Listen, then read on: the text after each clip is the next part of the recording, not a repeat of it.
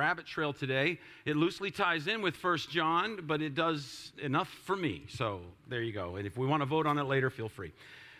We're looking at Matthew chapter 9, verses 9 to 15. As Jesus went on from there, he saw a man named Matthew sitting at the tax collector's booth. "Follow me," he told him, and Matthew got up and followed him.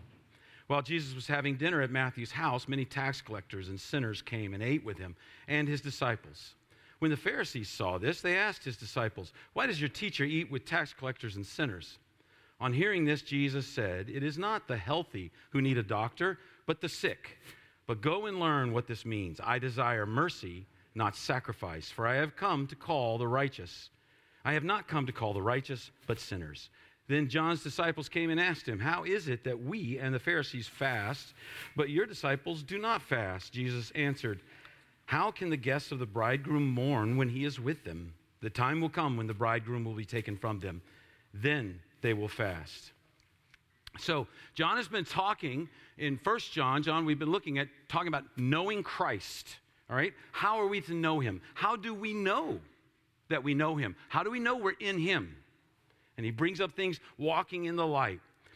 We started talking about the power that's involved to change a life. And how does that power work when John starts explaining that in 1 John? And so that's what got me on this rabbit trail, because I was looking at Matthew and his life changed. His life changed like that.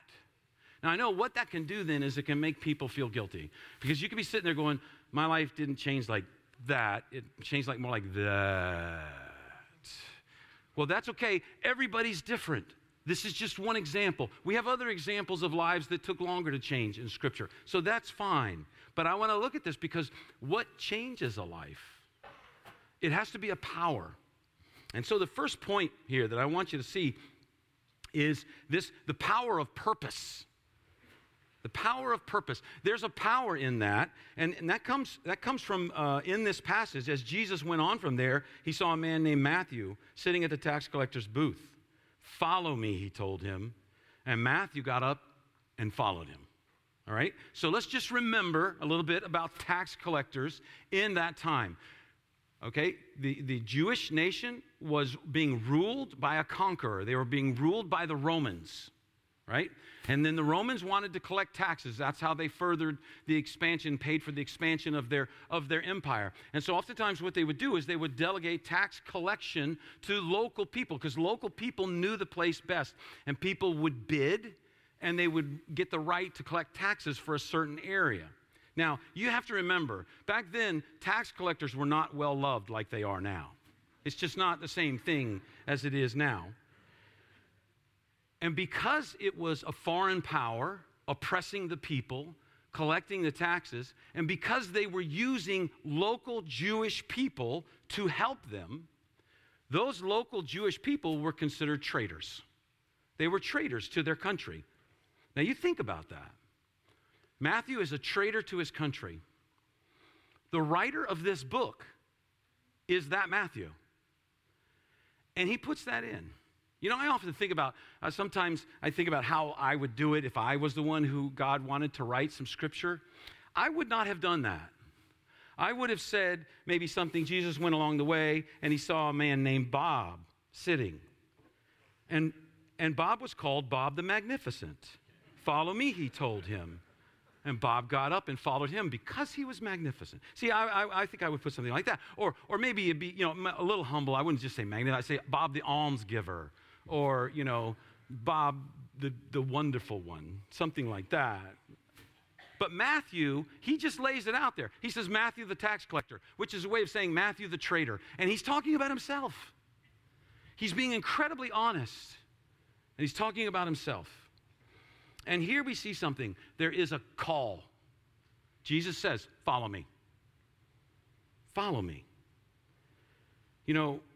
The Bible says that we have all been called. In Romans 8:28, I think we have it there on the overhead. In Romans 8:28, he says, "We know that in all things God works for the good of those who love him, who have been called according to his purpose." See, everyone loves the idea that God will work everything out to be good. But there's a little part of this that we have to remember. For those who are called according to his purpose. We have to be very careful here and remember that. Also, we have to remember one person's call is different than others. One person's experience can be different from others. And I mentioned that. In chapter 3 of the book of John, he talks to Nicodemus, and he says, you must be, and it seems to be very quick. In chapter 4, it seems to be, Jesus is saying you must be born again like that. In chapter 4, the woman at the well, he takes more time. He's a little less direct. He's more gentle with her. In chapter 9, he heals a man born blind, and it's not until later that he gives him the call. We also seem to see that as we look at Scripture, he gave multiple calls to his disciples. So don't get sidelined by one person's particular experience. It's different ways. But here's the theme. The theme is we all get called. And what is a call? It's a time in our life where we begin to sense that Jesus Christ needs to be central in our life. When you see that your relationship with him has been peripheral, and you begin to understand that nothing is more important than Jesus and what he is doing. And so you feel that you're being compelled to give him control and centrality in your life. And so we see this picture now. You see what happened. He says, follow me. Then we have this picture of they're going somewhere to eat. They're going to eat dinner together. And that's a huge thing in that day, in that culture. It's a huge thing. When you take someone home to eat your evening meal, it allows them to become a central part of your life. So in that society, the perfect response to a call is to say, Jesus, come eat with me. Come to my house and eat with me. I'm allowing you in. You remember last week we talked a little bit about how Jesus said, these are my people. We looked at the genealogy, and Jesus was saying, these are my people, the good, the bad, all of them, they're my people. When you take someone into your home, especially in that culture, you're saying, you're now part of my life. You're one of my people. And so I want you to see a picture. I got a picture here of how eating happened oftentimes in that culture. If you see, and this is an artist putting together kind of the Last Supper. People reclined at the table. They didn't sit. They reclined. They tended to lean on their left arm. Sometimes if they had to reach, they'd roll over on their stomach and reach across the table, but then they go back to leaning on their left arm. And you will see, if you look at Scripture at meals, look at the Last Supper, all right? In the Last Supper, it says John reclined on Jesus' bosom. What does that mean? Jesus was laying on his left side. John was laying on his left side right in front of Jesus. So when he wanted to say something to Jesus, he turned and he said something right across his chest. So that's how it was. What's interesting when you study the Last Supper is, like in this, oh, it's gone. There's back. Good. Is if you look at one end of the table, that's how they would place Jesus as the most important person there. John would be just in front of him. Right behind him would be the third most important person at the table. And those three people would share that part of the meal. And that was Judas.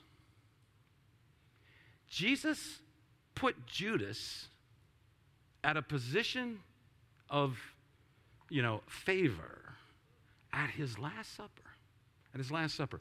And then as you go around the table, it would be on the top all the way to the end. That would be the least important position. Can you see why? Because when you're laying on your left shoulder, everyone's behind you. So that would be the least important person. That would be the person generally who would wash feet. But what happened?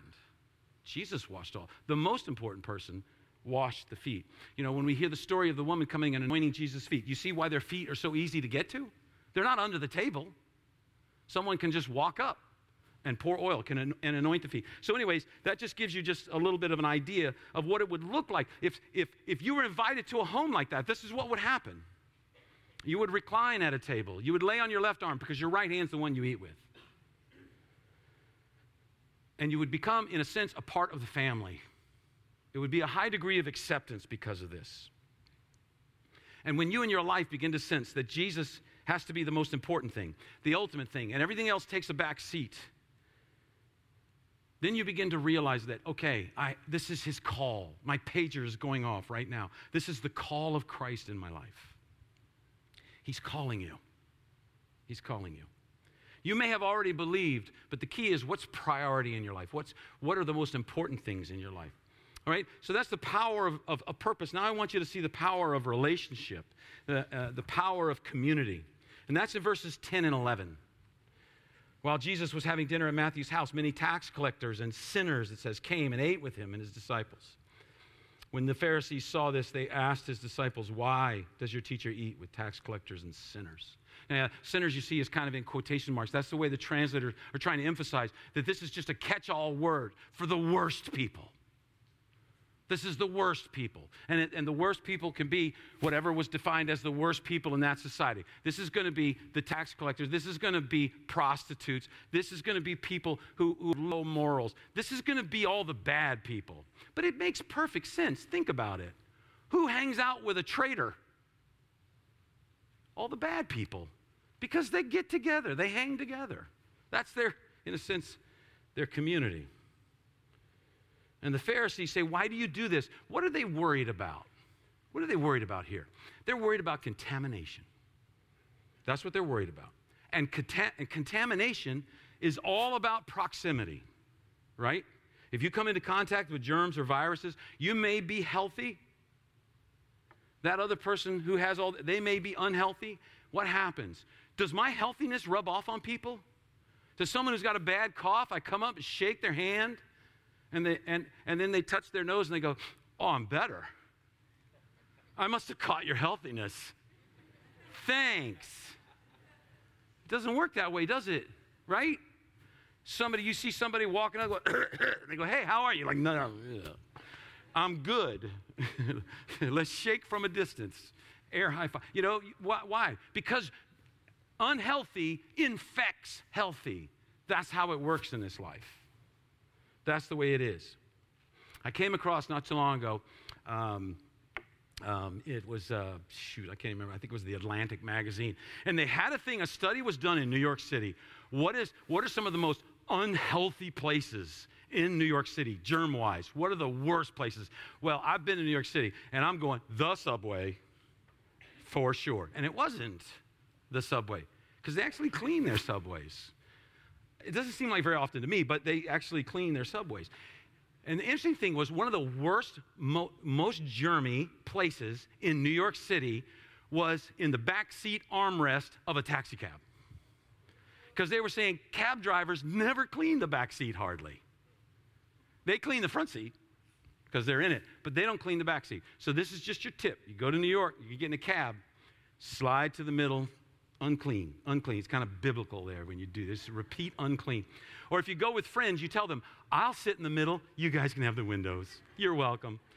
So you can be the nice person and not get sick. Right? So the Pharisees, they believed that's how it works spiritually. They believed how that was how it worked morally. If you hang with sick people, you're going to get sick. If you hang with sinners, you're going to become a sinner.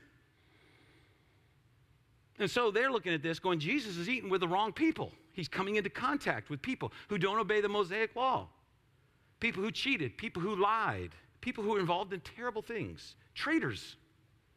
They were morally and spiritually corrupt people. And so their belief is, you will become corrupt by associating with them, Jesus.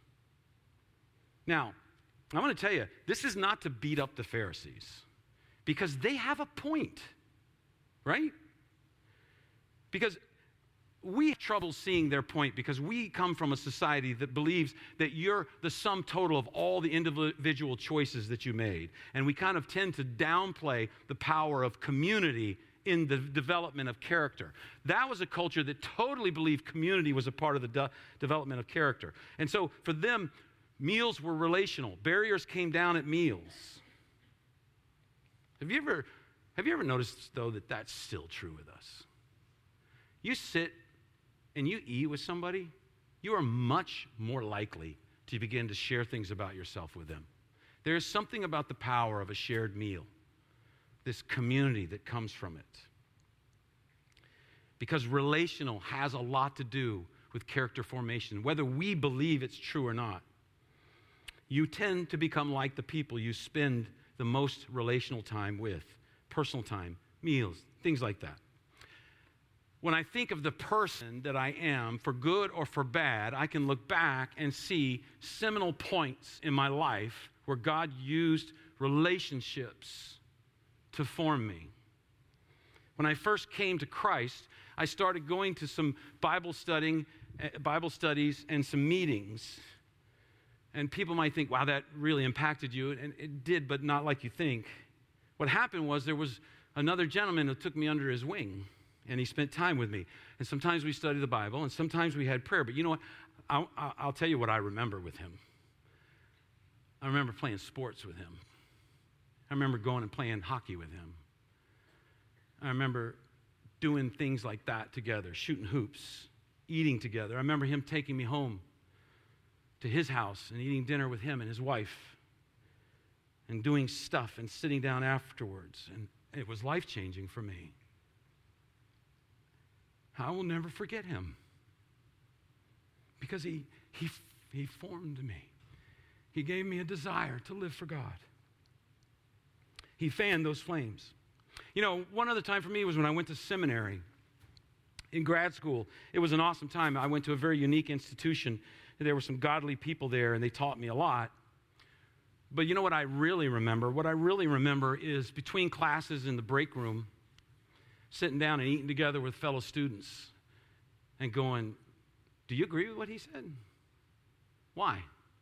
And talking and stretching and arguing and pushing each other. I remember those times vividly. I remember some of the subjects that we talked about in those times. That shaped me tremendously because it was relational.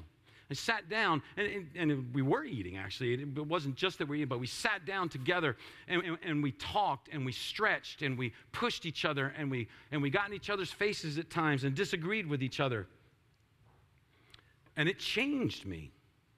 Because when you get a group of people involved relationally, they will push each other and change each other. This is what can form you.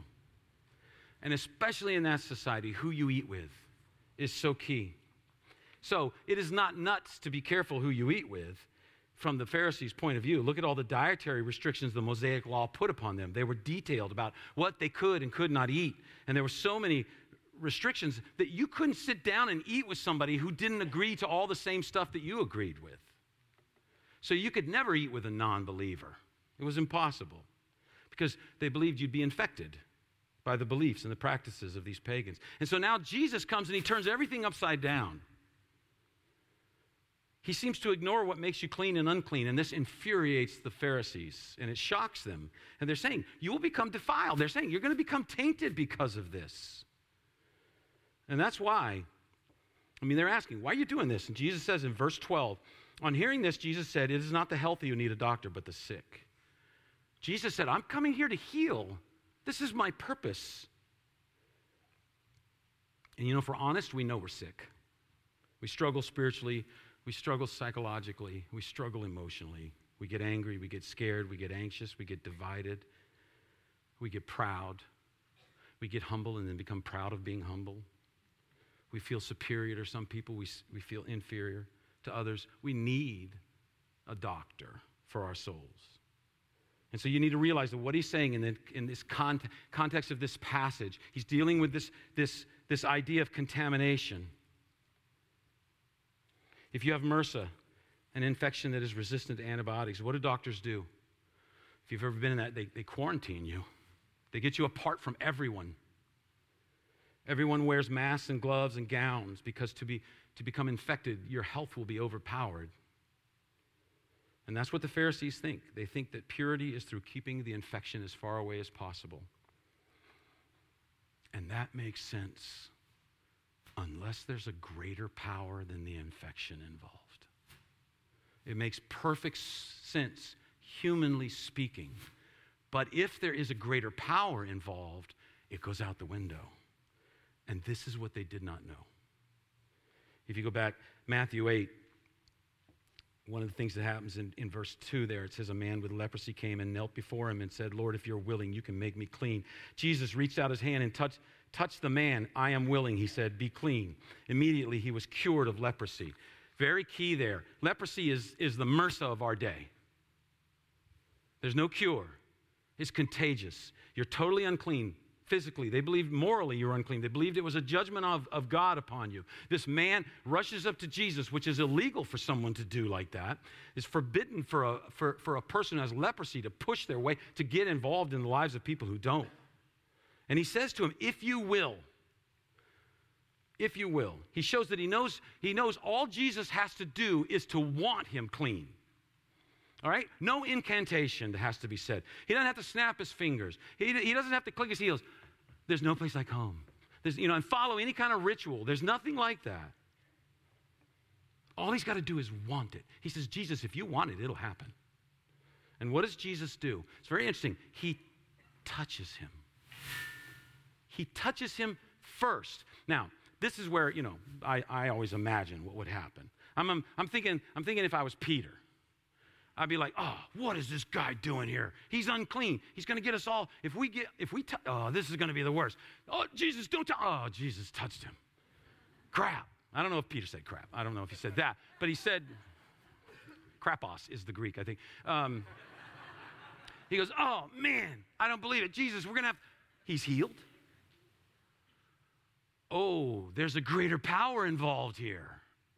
See, there's a greater power involved than the power to infect and become unclean. Why did he touch that man? He did not need to do that. And that man knew it. Because he wanted to make a point. He wanted them to see there's a greater power here than the power of uncleanness. Because I am cleanness incarnate. If you touch a leper, you have to go through a lengthy process to make sure you have not contracted the disease. But nobody quite thought through what would happen if you touched the leper and he got cured. So Jesus shatters this. Throughout history, when the infected have come in contact with the healthy, we look at the history of epidemics and pandemics in this world. Every time the infected come in contact with the healthy get infected. And the unclean makes the clean become unclean. Every time. All religion is based on this. Work hard to become good. Good enough for heaven or whatever it is. Work hard so that you stay away from the defiled and the unclean. And Jesus touches him and he's saying, nothing can make this man unclean except me. I make him clean. Nothing can make me unclean. I have the power. I have the power. Anyone I come in contact with, anyone I have a relationship with, no matter how defiled you feel you are, no matter what your record is, no matter what you've done, no matter how ashamed you are of yourself, no matter what has been done to you, no matter how stained, no matter how guilty, Jesus says, I make you clean. Instantly clean. Jesus is saying, my holiness will overcome your sin. You cannot defile me. Because I'm not just another religious leader telling you how obeying laws make you fit for God. I'm not another religious leader giving you do's and don'ts. And if you do the do's, you'll be in. And if you don't do the do's, you do the don'ts, you're out. He's saying, I make you fit on the spot. I am cleanliness. I am fitness incarnate. When you have a relationship with me, it works in reverse. And the clean begins to infect the unclean with cleanness. This is the opposite of how religion works in our world. And they're eating together. They're spending this time, quality time together. And what happens so much of the time with us, when we think about relationships, when we think about community, we pick the people we like. We hang out with the people that we're most comfortable with. And we draw a line. Whether you're liberal or conservative, you draw a line. Whether you're secular or religious, you draw a line. It's a bright line. And on one side are the good people. One side are my people. On the other side, they're the bad people. They're the others. They're not my people. And we separate. And we worry that the others on the other side of that line, they'll make me unclean. They'll defile me. And Jesus reverses the whole thing on the spot. When you receive the call through your love and through your community, the same thing can happen. We do not have to fear that. Third point, quickly, is the key to power.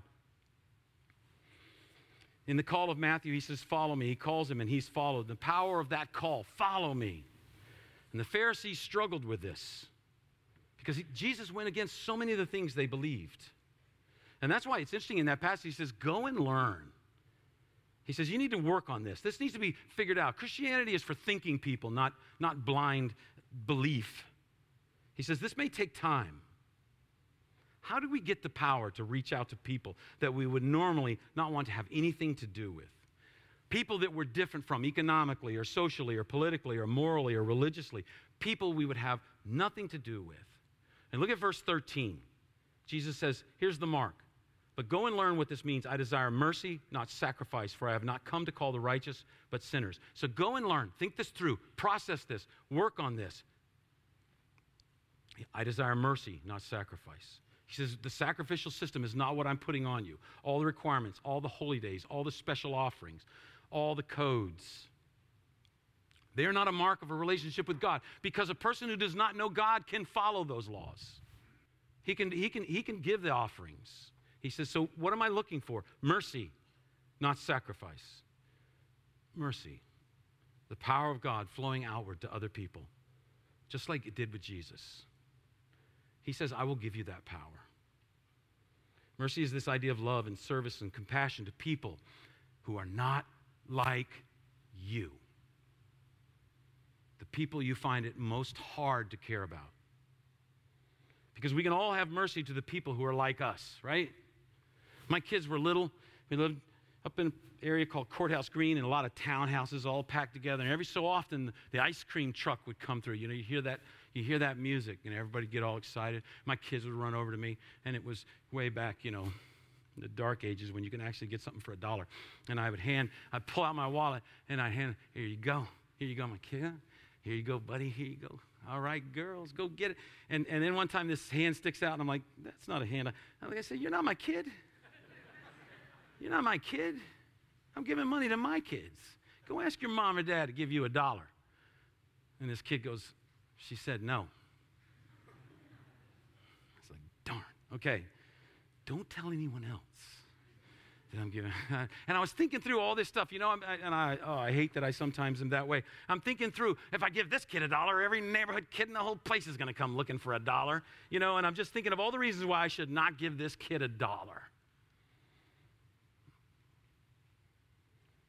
And then I realized my kids are going to need an ice cream bar in front of this kid.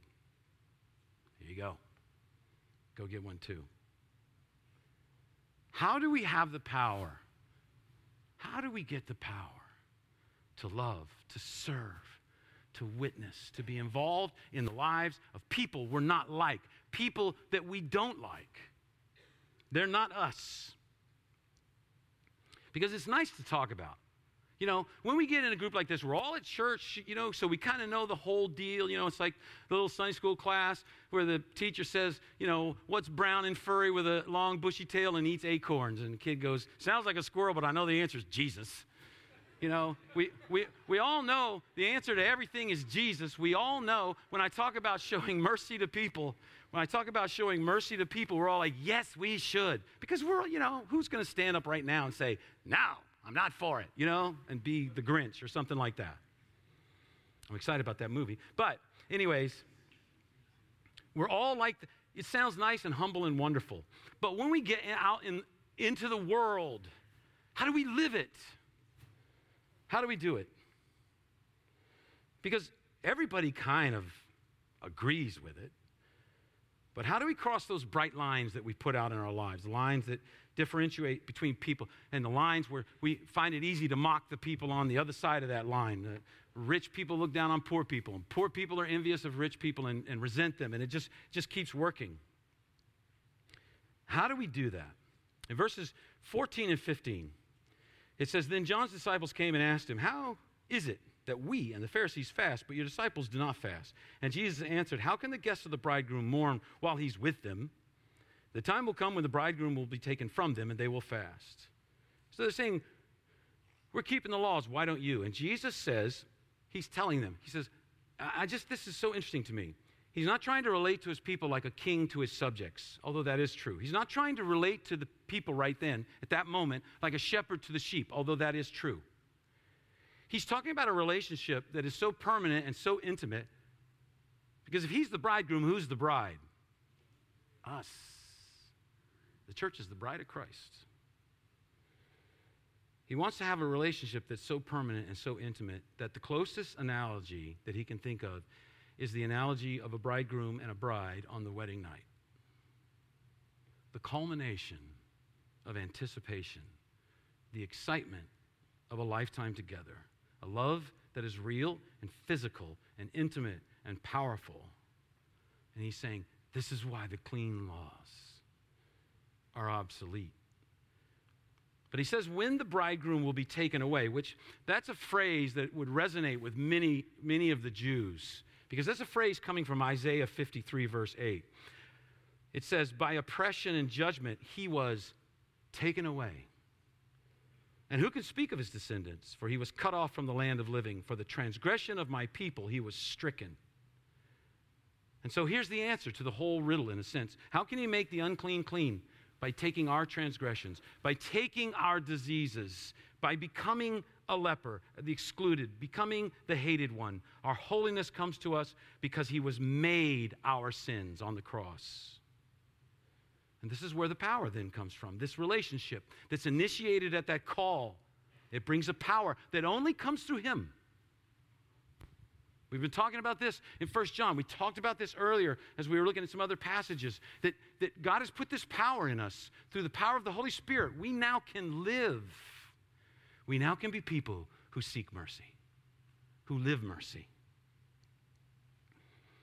In 2 Corinthians 5:21, it says, God made him who had no sin to be sin for us, so that in him we might become the righteousness of God. And so if it is his righteousness then that we receive, there can be no more lines between people. Those lines have got to be gone. If I'm a believer in Jesus Christ, I can't mock the other. I can't mock people. I can't belittle other people. I can't do it anymore because I'm a follower of Christ. There's no good people in, bad people out. Wherever the line is, it's gone. The people who know that they are sinners needing grace are in. The people who know they are hypocrites are the ones that are in. The people who know they are inconsistent are the ones that are in.